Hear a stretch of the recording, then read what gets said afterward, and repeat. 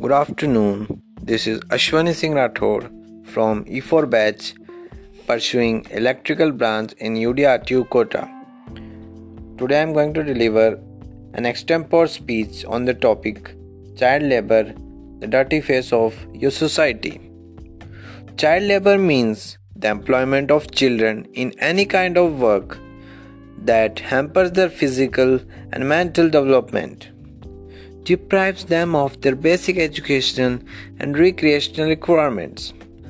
A large number of children are compelled to work in various hazardous and non-hazardous activities, such as in the agriculture sector, glass factories, carpet industries, brass factories, matchbox factories, and as domestic help. It is a blot on our society and speaks immensely about the inability of our society to provide a congenial environment for the growth and development of children. Childhood is considered to be the best time of one's life, but unfortunately, this does not hold true for some children who struggle to make both ends meet during their childhood years.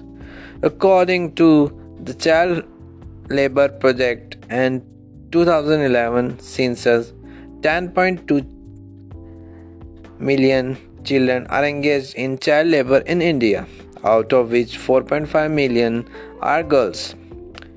Mostly, what we remember of our childhood is the playful days, carefree attitude, indoor and outdoor games with friends during vacations, homework, and lots of pampering from elders. Childhood is supposed to be the most precious time when a child blossoms into a human. It is when a child goes to school, plays, and leads a leisurely and protective life.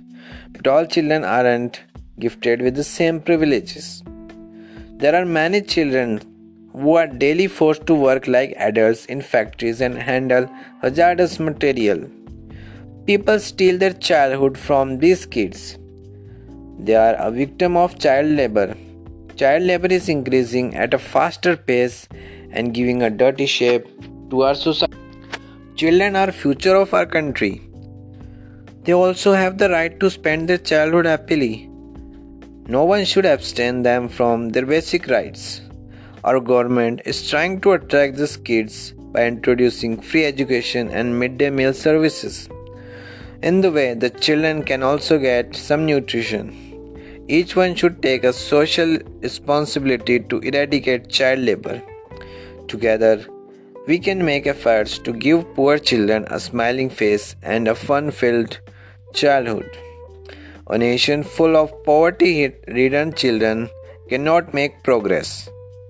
It should be the collective responsibility of society and the government to provide these impoverished children with a healthy and conducive environment, which will help them to develop their innate capabilities and their skills effectively. Thank you.